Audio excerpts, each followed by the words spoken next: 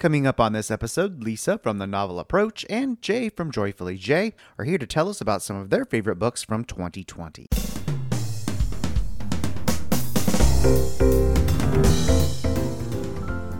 Welcome to episode 278 of the Big Gay Fiction Podcast, the show for avid readers and passionate fans of gay romance fiction. I'm Jeff Adams, and with me, as always, is my co-host and husband, Will Knaus. Hello and welcome back, Rainbow Romance readers. We are so glad you could join us for one of the very last episodes of 2020. Now, I am forever a cockeyed optimist, so I am very looking forward to the new year. But before we get down to celebrating, let's take some time to discuss some of the best literary things that have happened in the past year. And of course, we are so happy to have Lisa and Jay back with us to talk about some of the best literature of 2020. Because, of course, we've heard from them all year long about what they've been reading. And to wrap it all up in this nice bow at the end of the year is really awesome. They both love Christmas books like we do. So we kick off this conversation with a little bit about what one of their favorite books from this past holiday season was. And then we jump right into talking about their favorites from 2020. And we even get a little sneak peek of what they are looking forward to in 2021. Lisa and Jay, welcome back. It's wonderful to have you here as always. Thanks so much, Jeff. It's great to see you guys. Can't believe we're talking about the end of 2020 here. Could not come any sooner. I know, right? Right here at the last Monday when this goes out. So it's almost done. Yeah. Happy to be rid of 2020. Let's hope 2021. Woo, let's hope it's crossed. It's gotta be better. And we're gonna send the year out with some good book talk, of course. We're right at the end of the holiday season as we sit here between Christmas and New Year's. And I know you're a lot like us, where you're very into the holiday books. So I want to kick off and find out what one of your favorite holiday titles was within this holiday season for anybody who still might be reading some holiday books. And Jay, I know you are like very into holiday like we are because you have the whole section of your site around favorite holiday books. We do. We have a whole list of our favorites. And we'll link to that like we always do so that folks can reference that. What was a favorite for you this season? I do like holiday books, and I always make it a personal mission to find some Hanukkah books because I'm Jewish and I celebrate Hanukkah, and definitely there are far fewer Hanukkah stories every year than Christmas stories. So I was really excited this year. I found a Hanukkah book and a new to me author. It was called His for Hanukkah by Reese Morrison. And it's a daddy boy story. So the story features Adam, who has recently broken up with a boyfriend, and he is on leave from work for the holidays, sort of a forced leave from work. And he's very much at his wit's end. He is not a person who does well without structure and having a sense of schedule and timing. And so he's sort of stressed about that. And he's also feeling some Hanukkah stress in the sense of being sort of the Jew in the midst of a Christmas holiday that he doesn't celebrate. So he decides he's going to go to his club and maybe find somebody for the night, and ends up basically just having a complete meltdown from the stress, and encounters Tate, who has just returned to town. They were friends before. Tate's transgender. So the last time that Adam knew him, he was identifying as a lesbian. So this is sort of the first time they're getting to know each other again. And Tate sort of helps calm Adam down and get him settled. And then they decide that they are going to, as you do in Romance Land, they decide that they are going to spend Hanukkah together for 8 nights. So over the course of the book, we see them not just having this temporary relationship, but turn it into something more serious. And what I really liked about it, aside from just sort of a really sweet, nice sort of daddy boy dynamic, if you like that kind of story, I liked that we see vulnerability from both men. You know, Tate, because he's recently had some physical transition, is still a little bit insecure about how Adam is going to respond to him. And then Adam has a lot of anxiety and his own issues. And so I like how there was some balance there, but there also wasn't like the magic relationship cures all type thing, which sometimes you get. And I also really liked the way that the story explores Hanukkah, because I don't know how much you guys know, but Hanukkah is sort of a very minor holiday in the Jewish calendar, with the exception of the fact that it happens to coincide with Christmas. And so Adam expresses a lot of feelings about sort of not celebrating the holiday that everybody else celebrates, and what that's like to sort of feel the odd person out, and what the sort of meaning of Hanukkah is for him. So I thought that was really interesting to see explored a little more depth to it than just sort of the light night, sort of 8 nights we're having Latka's time of Hanukkah story. And I'm also super excited because if I'm reading between the lines correctly, it says this is the first book in Morrison's Traditions series, which seems to be going to hit some other Jewish holidays. So I'm super excited about that, because as rare as Hanukkah is, anything other than Hanukkah is almost unheard of. So I'm super excited to see where the series goes, and really liked Morrison's writing, and definitely am looking forward to seeing what else author puts out. That's terrific. I mean, not only a Hanukkah book, because those are in such short supply, but that new author, and seems to be going forward with more Jewish traditions. That's incredible. Definitely going on my reading list, and an author to follow as well. Yeah. Excellent. And also Own Voices author for being Jewish. So that was nice to see. Lisa, holiday book. All right. Well, I've read quite a few, several, and hands down, my favorite holiday book this season is Garrett Lee's Angel is in the City. Mm. It is a contemporary romance, 2 men, Jonah Gray and Sasha Ivanov. It takes place in London, and it's a kind of a fake boyfriend. Starts out as a fake boyfriend. There's a sexy little meet cute when their elevator stalls and they're stuck in the elevator together, and there's some kind of semi-flirty banter going on between them when Sasha agrees to, or proposes rather, that he pretend to be Jonah's boyfriend for a Christmas party that Jonah is obligated to go to. And so they go together, and the chemistry is just off the charts. You can kind of feel it. I think that Garrett just did an amazing job with all of the sexy, flirty dialogue, and just how the characters interacted with each other.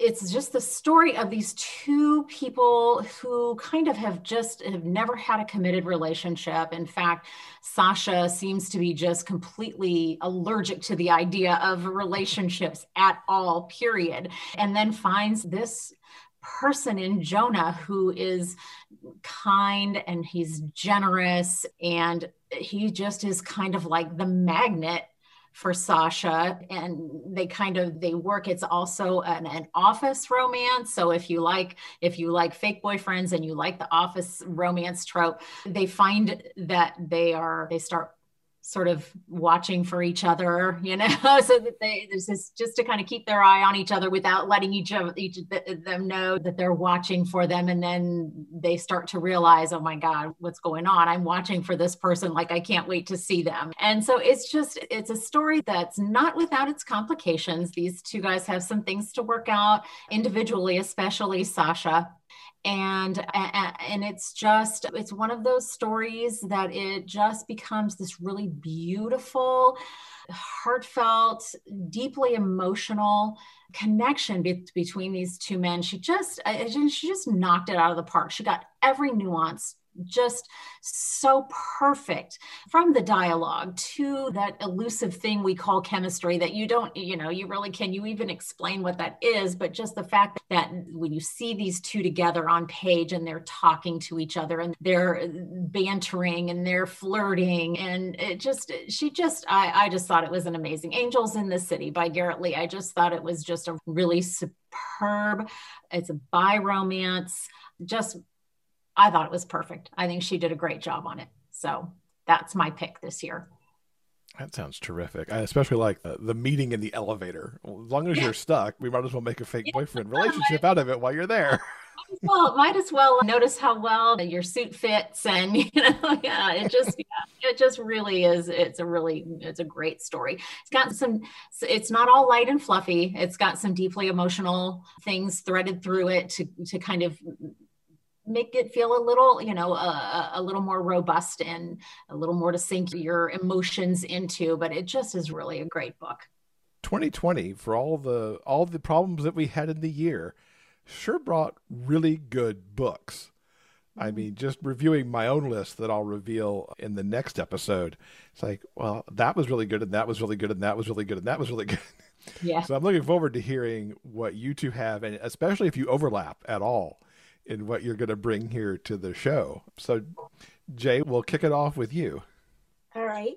Well, actually, I did publish my best of list, the blog. We did our best of list the week of the 14th. So we had 4 different reviewers, including myself, did a best of post, and then we did our best of cover. So I'll link you to that if people want to check out our various annual favorites, because I always find it fun to see how different, even if we've read similar books, how different our lists can be. So I'll point you to that. So I'm going to pull a few off of that list, and I'm trying to pick some that I didn't already talk about. But first one I'm going to hit is The Edge of Heaven by E.M. Lindsay. I've talked about their writing before and how much I love it. And this was a standout. What's interesting, I will say, is that the first book I read of Lindsay's was last year, and Hanukkah Story. The last one of the year I read was a Hanukkah Story. And over that time, I read 15 books by E.M. Lindsay this year. So this was my year of this author for sure. And as much as I loved all of them, this story, The Edge of Heaven, was my favorite. It features what I think is the trope of the year, which is the fake relationship. I can't even tell you how many stories I've read with this theme this year. And what I really love is that it's a very different spin and a little more nuanced, not quite as light and fluffy as the trope tends to be or often is. And in the story, Julian is let's see if I can get this right. His ex-husband is marrying his cousin.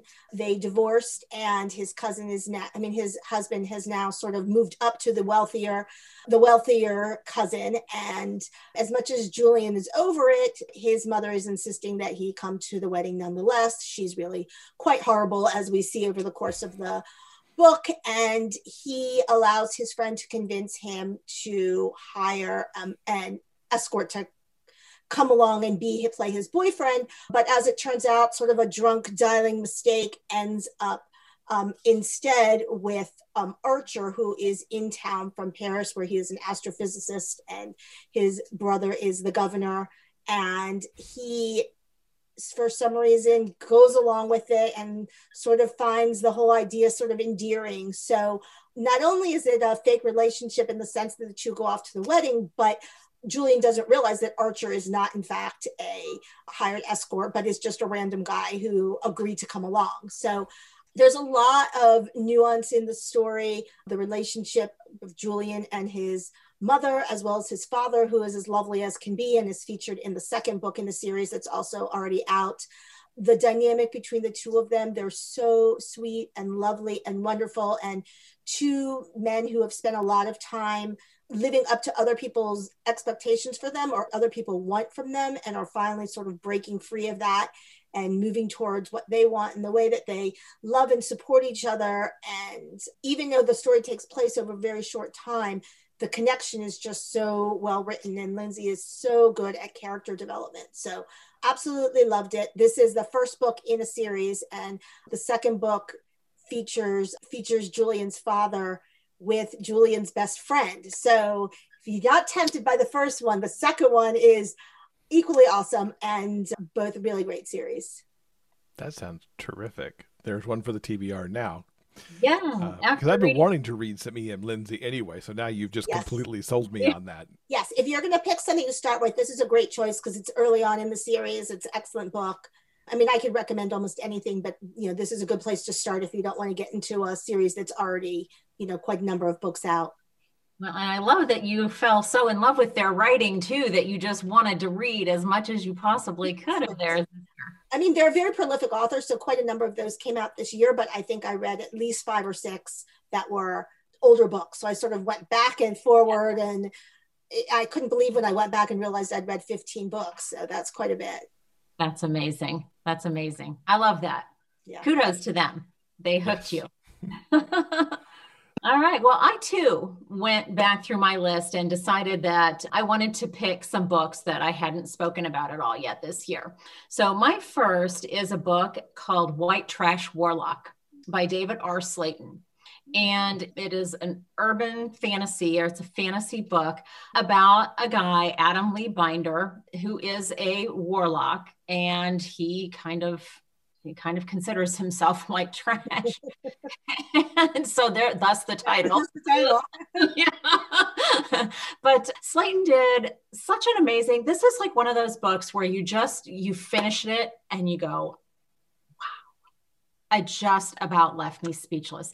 I saw quite a few readers, and I have a very limited experience with Jim Butcher's Harry Dresden series. I did read several years ago, the first several books in that series, said that Adam Lee kind of reminded them a little bit of Harry Dresden. And I guess I could kind of see that in their demeanor, kind of, the way they carried themselves, the way they thought about themselves. But anyway, so he is a warlock, and even the term warlock, the author kind of puts his own little spin on it so much that when we think of warlocks, we think of these, powerful witchcraft, and it's not necessarily a complimentary sort of title. But anyway, Adam Lee has just about enough magic to not be skillful or powerful necessarily, but he lives with his aunt in a trailer park in Oklahoma. And he has a brother.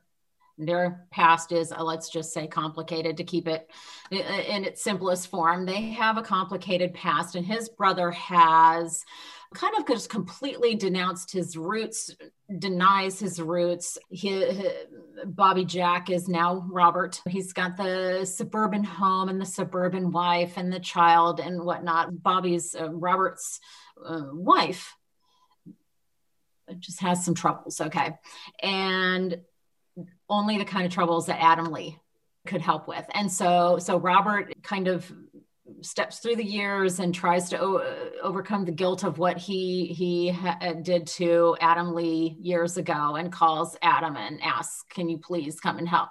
Well, he goes to Denver and he helps as much as he can, but there is something sinister and magical and paranormal and powerful, and Adam's not quite sure how he's going to handle this and how he's going to save Robert's wife, but he goes about doing just that, and runs into all kinds of just fantastical creatures, including his ex-boyfriend, who is he is Fae. And so, he is the prince of the Fae. And so you've got all of this kind of tension going on between Adam and the ex, and how that kind of influences in Adam's journey, and how he is going to try to defeat this big evil that's hovering, over the city. So it just, it was creative. It was imaginative. It was just, Adam was just all kinds of, to me, just lovable and relatable, every guy kind of hero.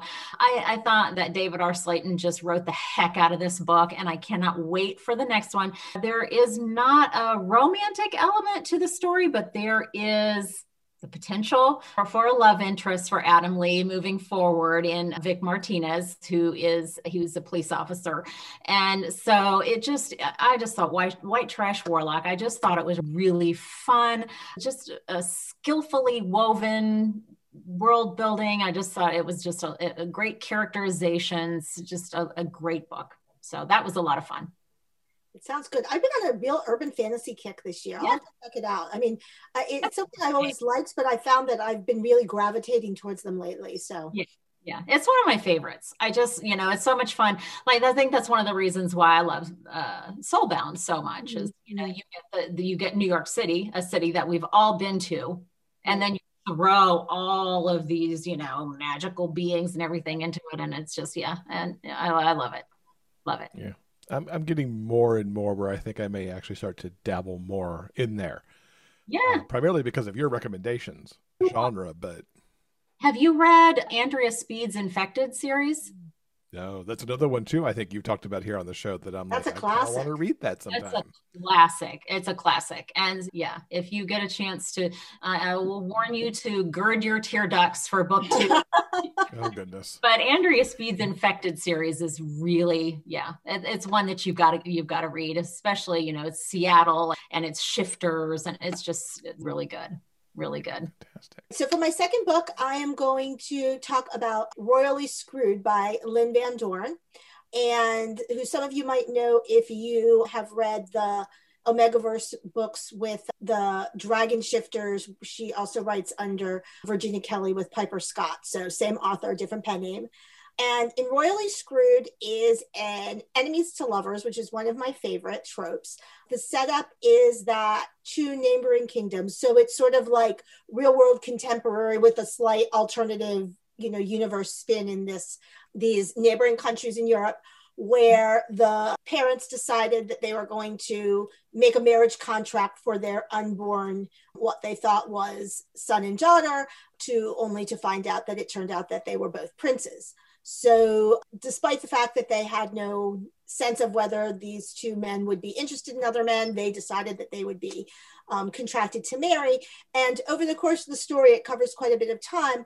We see Yuri and Angelo growing up together, and they're definitely at odds in their early years, and in part because they're sort of stuck together. So they've got this sense of adversarial relationship with each other, but also this super intense bond. It almost made me think of the way siblings can sometimes be, where they're gonna like beat the heck out of each other, but nobody else better touch their, So this is certainly not a, incestuous sibling relationship, but it has that sense of dynamic of they're protective over each other at the same time that they're often at odds. And it's compounded as they grow up, in that Yuri does turn out to be gay and definitely is interested in Angelo, but Angelo has no interest at this point in men and is off dating women. And they both know that ultimately they're going to have to get married. There's sort of this, clock running, and I guess sort of assume it's going to be a marriage of convenience once they ultimately get together.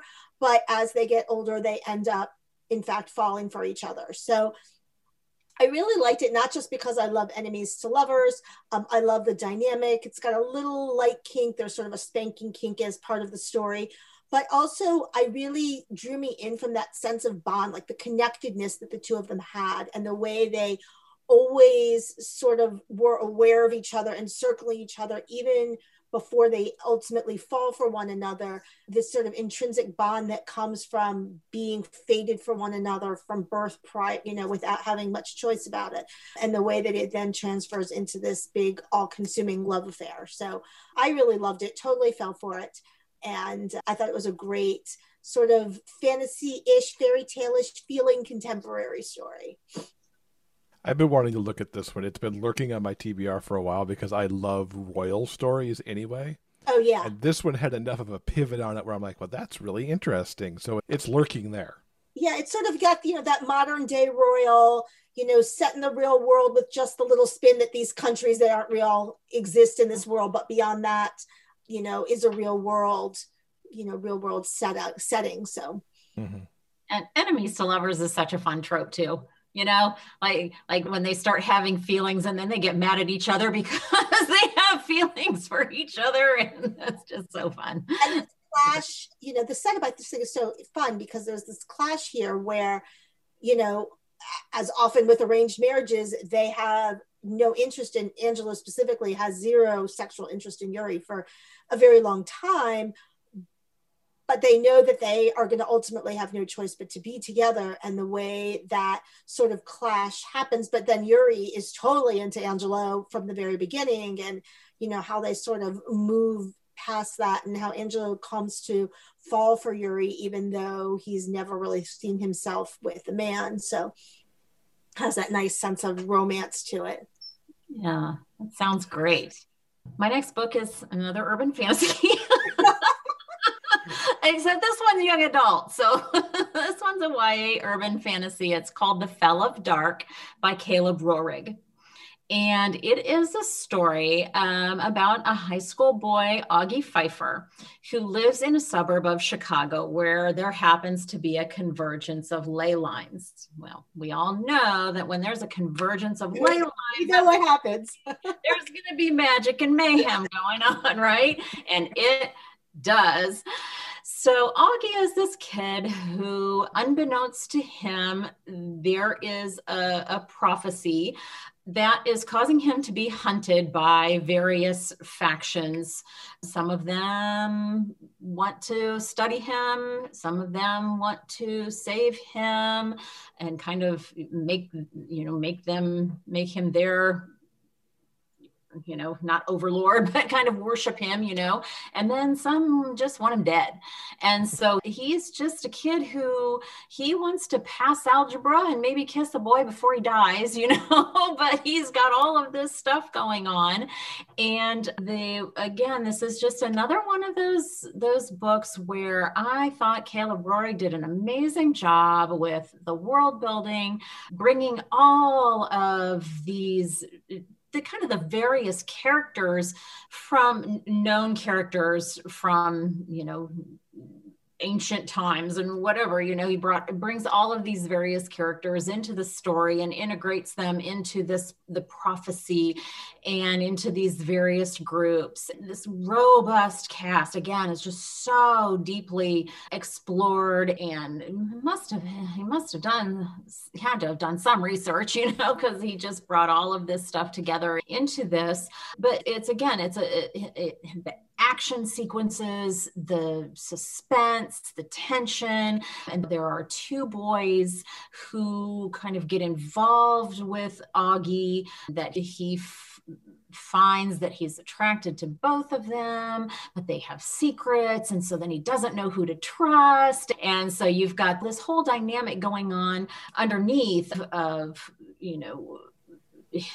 he doesn't know who wants to kill him and who doesn't, and who wants to save him and who can he trust. And so the prose is just super sharp. The dialogue is perfect. And I don't know if this is book one in a series, but he kind of left some cards on the table that if he wanted to tell more stories with Augie, I think he could. So, I don't know if that's a possibility, but The Fell of Dark by Caleb Rohrig, more excellent urban fantasy, this time with young adult characters, just really well written, entertaining, just a real page turner. Even more reason for urban fantasy in 2021 for me. So yeah. That's your homework, Jeff. By next time we talk, you need to have read at least one new urban fantasy. How's that? All right. By the time we talk at the end of March, that is my task now. I think I have a type too. I think I have a type now that I think about it. So my last one is After Felix by Lily Morton. Lily Morton is on my list every single year. She's on my monthly list every time I read one of her books. This was my favorite of the year, I think, of her books. And one of the reasons I really liked it is because I found the setup really interesting. As with you guys, I read like 250 books a year or something. So I'm always really drawn to things that have a different setup or a different approach to something that's sort of a common trope. So this is the sort of lovers reunited theme. And unlike most books where you pick up sort of after the breakup, but before the guys are back together, this story actually has a before and after, and it's laid out right there in the table of contents. So before, we have Max and Felix, who meet sort of thinking they're going to have a one-night stand, casual hookup, that of course ends up turning to more, and one of them is interested in sort of making it more serious and the other doesn't, and things fall apart. When you're starting, there's a before and there's an after, that something's going to happen partway through the book that's going to sort of shatter this building romance. And then the story picks back up for after, when they are reconnecting.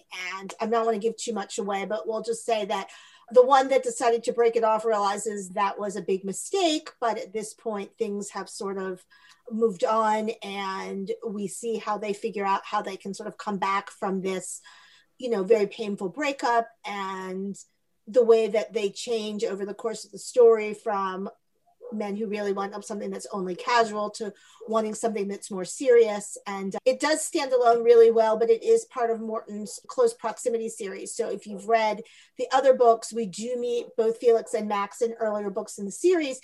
And so the second half of this book sort of brings us into that timeline where the two of them are sort of present day, I guess you'd say, where the two of them have broken up and then get back together. So as with everything that Morton writes, there's a lot of humor, a lot of banter, great interplay among the characters, but also just a really interesting dynamic to see this relationship, sort of the complete up, the plunge down, and then the back up again, which is a pattern that you don't always get. Like I said, often these books sort of start at the halfway point, and here we get both the good, sort of the good and the bad, and bringing them ultimately back together.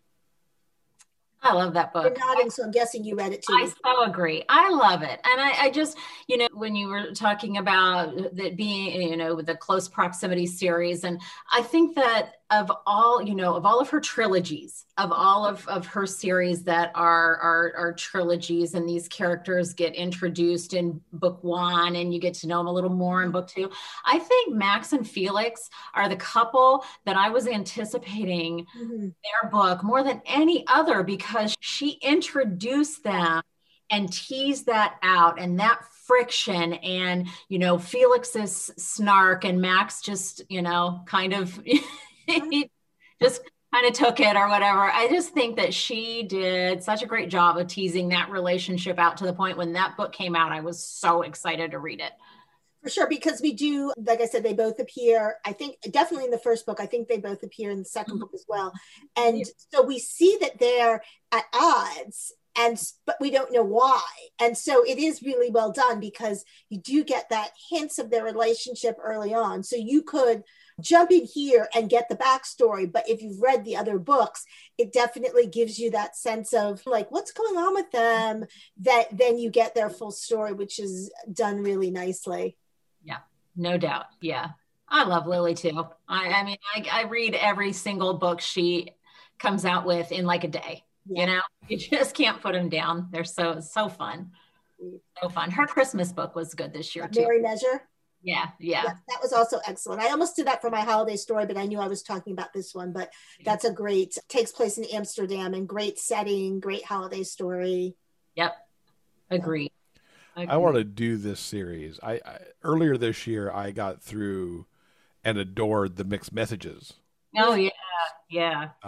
And then these books came out, and I'm like, now I want to do these as well. And well, read Finding Home in between.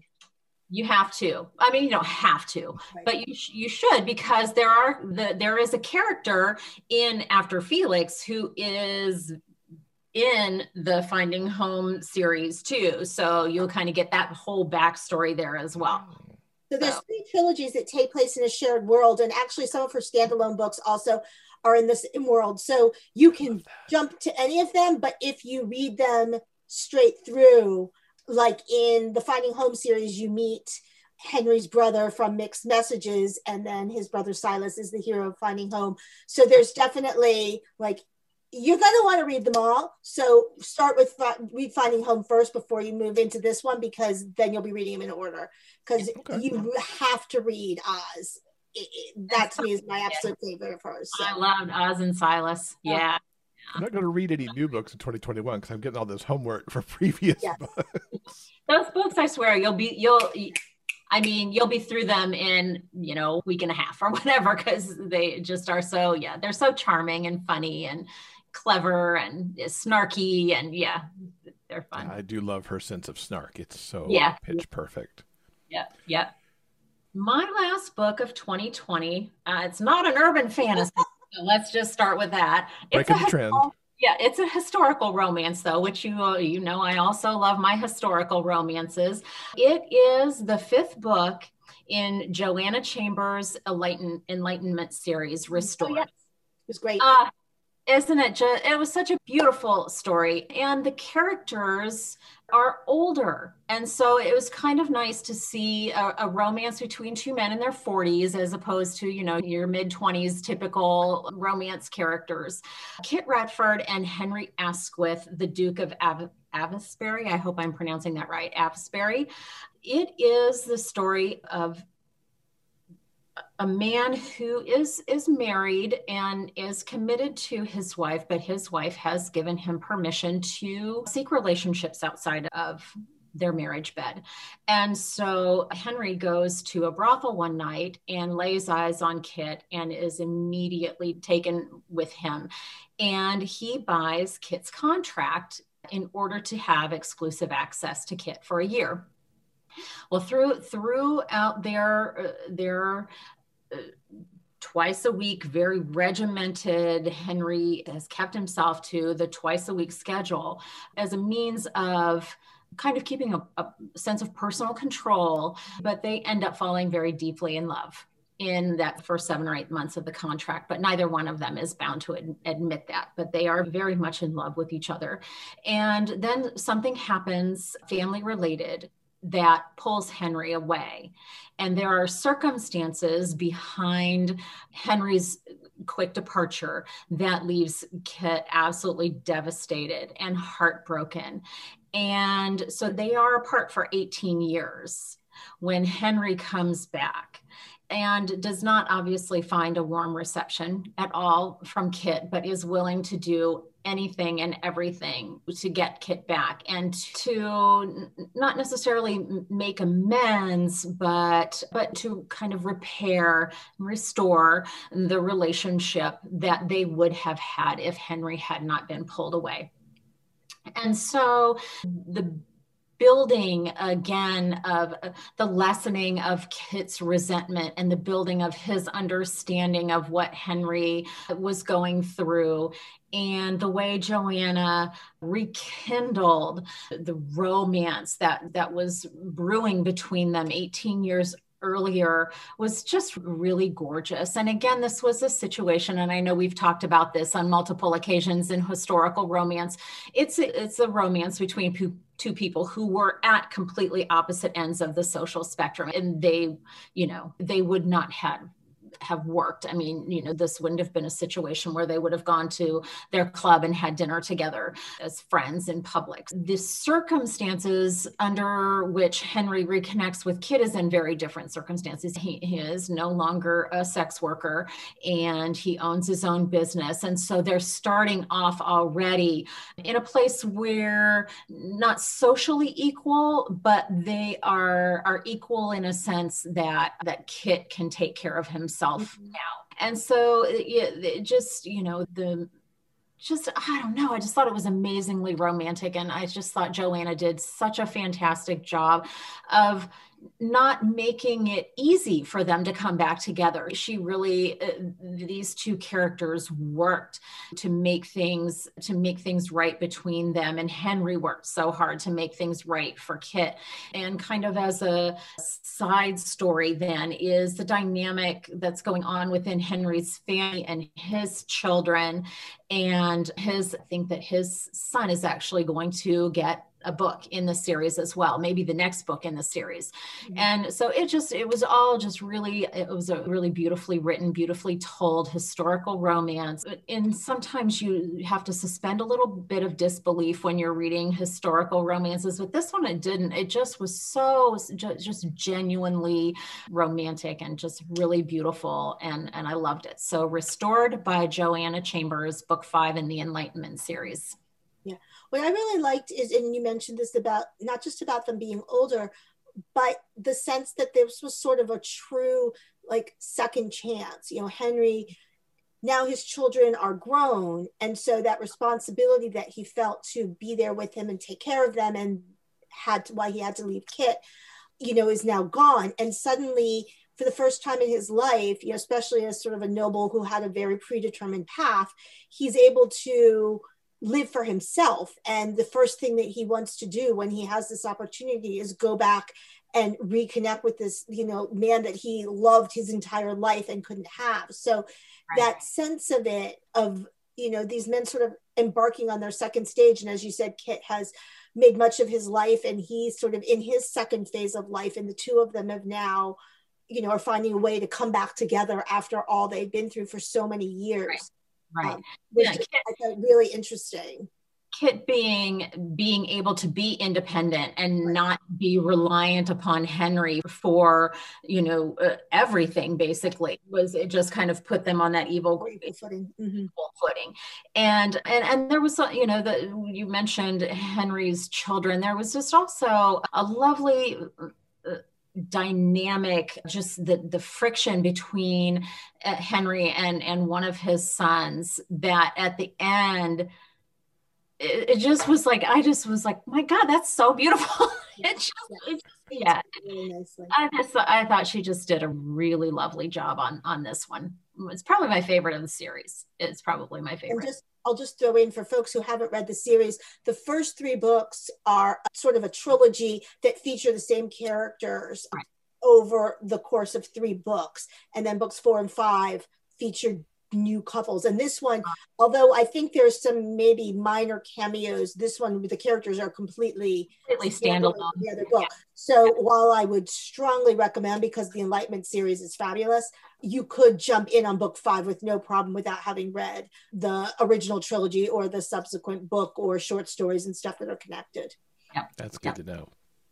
So flashing forward a little bit, Jay, what's something you're looking forward to book-wise in 2021?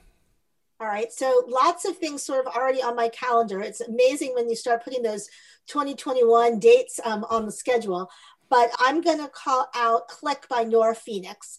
It's the 3rd book in her White House Men series. And as you may be able to guess from the title, it takes place in and around the White House. So there's a little bit of a West Wing feel, particularly in the first book that features White House staffers. The second book features CIA and I think the FBI and Secret Service. So it's a little more on the law enforcement end. And this book was going to bring us back to the White House with the White House photographer and chief of staff. Both of these characters we've seen in the first 2 books. So what I'm really enjoying about the series particularly is that the central focus is a bombing during Pride March that happens 5 years prior to the start of the series. So at least thus far, all of the characters have some connection to the bombing. They were journalists, they were working the parade route, they were in it, they were watching, and they have never found who was behind the bombing. So that investigation is still ongoing and is sort of carrying over, as well as some other suspense related things that I don't want to give away that happen in the course of the book. So what's interesting is it's an overarching sort of mystery suspense plot, but each book features different main characters, which is not typical of that style book. Usually you're following the same characters as they investigate the case, from book to book. But in this case, each book features a different couple, but there's this overarching mystery going behind it about who was behind the bombing, who's behind the things that have been happening in the subsequent books. And then sort of overlaid on it is a very sort of West Wing style, sort of young and enthusiastic about government. And I really needed that right now. So especially the first book, in some ways it seems almost like unrealistic and idealistic when you think about everything that's been going on, in our own government now. But it's sort of fun to see something that has that look of people who are like really excited about serving their country and working in the White House and how all that plays out. So I'm really excited. Like I said, we've met both of these characters. There's an age gap element to this. There's I think a virgin hero element to this. And in addition to the sort of overarching series plot. So I'm really looking forward. I think the series is going to have, 6, 7, 8 books. It sounds like it's planned to be quite a long series, but this is the 3rd. So there's still time to catch those first couple of books before this 3rd one comes out. Well, apart from about 47 sequels that I'm looking forward to, I picked Jordan L. Hawkes' new book, Blind Tiger. Yeah, I'm so flippin' excited, and I don't have a release date because I don't think that he has given a release date on it yet. But his Hex World series is set in the late 19th century New York City. And this is a spin-off of the Hex World city that moves ahead to the 1920s. And so it's a Roaring Twenties Hex World spin-off called Blind Tiger. Roaring 20s. Oh, don't you love that? I love that. He's so clever. I just love his work. So Blind Tiger by Jordan L. Hawke. I really don't know a whole lot more about it other than it's set in this hex world where there are witches and their familiars and the Metropolitan Witch Police. They, go out and investigate all manner of paranormal activity and crimes and whatnot. So I have a feeling that it might be set around the Metropolitan Witch Police in the 1920s. That's just a guess. Not going to say 100% for certain, but Blind Tiger, Jordan L. Hawke. he always does such a great job of the world building and the character building and the overarching, storylines in his series are always just top notch. So that's my pick. I will read every single thing that Jordan ever writes. I love his work. I literally have read every single thing. Oh, yeah. Yeah. I think I had a year. This was my year of E.M. Lindsay. I think 4 or 5 years ago, I had my year of Jordan Hawk, and I think I read 17 books by him in 1 year. Yeah. So at this point, I mean, I don't even hesitate. I don't even care what it's about. Anything. I don't even read the blurbs anymore. It's just like, yep, bring it, Jordan. One click, here we go. Yep. Yeah. So Blind Tiger, Jordan L. Hawk. Oh, fantastic. As usual, you're no doubt hurting the book budgets of all of our listeners and myself between the holiday books and the best of 2020 and this little sneak peek into 2021. And now I have homework even for the next time we get together in 2021. So Jay and Lisa, thank you so much as always for being here. It's always such a joy. Thank you for a year sharing wonderful books with us, and look forward to continuing it in 2021. This is always a bright spot. Always a bright spot in the year. Yeah. Guys, happy holidays. Happy Hanukkah, happy Christmas, happy holidays, everyone. This episode's transcript has been brought to you by our community on Patreon. If you'd like to read the discussion for yourself, simply head on over to the show notes page for this episode at biggayfictionpodcast.com. And don't forget, the show notes page also has links to everything that we've talked about. And thanks to Jay and Lisa for coming to talk to us about their favorites from 2020. Hopefully we added some to your TBR list. As always, they added to mine. And they gave me homework. Couldn't believe they gave me homework, but I will definitely, before they're back here in March, I will definitely check out at least one urban fantasy from their recommendations to read and see if I can get into that genre like they have. I don't know. I'm not down with homework.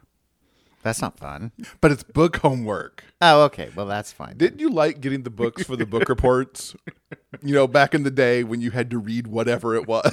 No, I didn't want to read those crappy old moldy books. I wanted to read Jackie Collins. They wouldn't let you do Jackie Collins for a book report back in the day. No. All right, everyone. I think that'll do it for now. Coming up next in episode 279, that's going to be dropping into your podcast feed this Thursday, we've got some more reviews for you, and we'll also be talking about some of our favorite things from the past year. Come spend a little bit of your New Year's Eve with us and find out what made us happy in 2020. We will see you back here for that on Thursday. Thank you so much for listening. Until next time, please stay strong, be safe, and above all else, keep turning those pages and keep reading. Big Gay Fiction Podcast is part of the Frolic Podcast Network. To find more shows you'll love, simply go to frolic.media/podcasts. Our original theme music is composed by Daryl Banner.